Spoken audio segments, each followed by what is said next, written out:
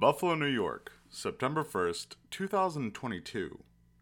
A new research paper was published in Aging on the cover of Volume 14, Issue 16, entitled Synergism of BCL2 Family Inhibitors Facilitates Selective Elimination of Senescent Cells. Cellular senescence, a complex cellular response to stress characterized by a halt of cell cycle progression, is one factor contributing to aging. Accumulation of senescent cells in tissues with advancing age participates in the pathogenesis of several human age-associated diseases. Specific senescent secretome, the resistance of senescent cells to apoptotic stimuli, and lack of immune system response contribute to the accumulation of senescent cells and their adverse effects in tissue. Inhibition of anti-apoptotic machinery, augmented in senescent cells by BCL2 protein family inhibitors, represents a promising approach to eliminate senescent cells from tissues. Quote, in this study, with the goal of decreasing the toxicity and potential onset of resistance to senolytic BCL2 inhibitor monotherapy, we explored the effects of combined treatment covering both BCL2 and MCL1 anti-apoptotic factors in human cells. End quote.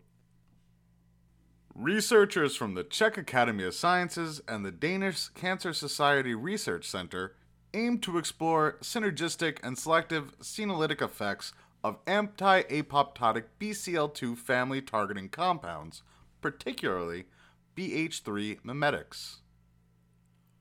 Quote, using human non-transformed cells RPE1, BJ, and MRC5 brought to ionizing radiation, oncogene, drug-induced, and replicative senescence, we found synergy in combining MCL1 selective inhibitors with other BH3 mimetics. End quote.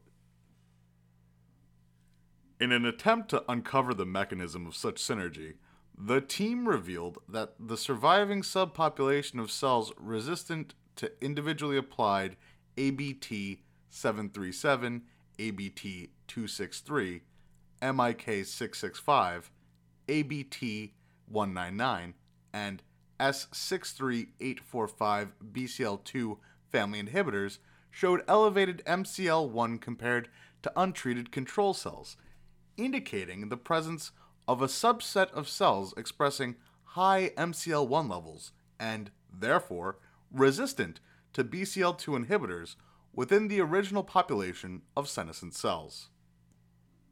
Overall, the researchers found that combining BCL2 inhibitors can be beneficial for eliminating senescent cells, thereby enabling use of lower, potentially less toxic doses of drugs compared to monotherapy, thereby overcoming the resistance of the subpopulation of senescent cells to monotherapy. Quote, in conclusion, we propose that the selective senolytic effect of non-MCL1 BCL2 family inhibitors, such as the known senolytics ABT263, can be augmented by concomitant treatments with selective MCL1 inhibitors. End quote. Launched in 2009, Aging publishes papers of general interest and biological significance in all fields of aging research and age-related diseases, including cancer, and now with a special focus on COVID-19 vulnerability as an age-dependent syndrome.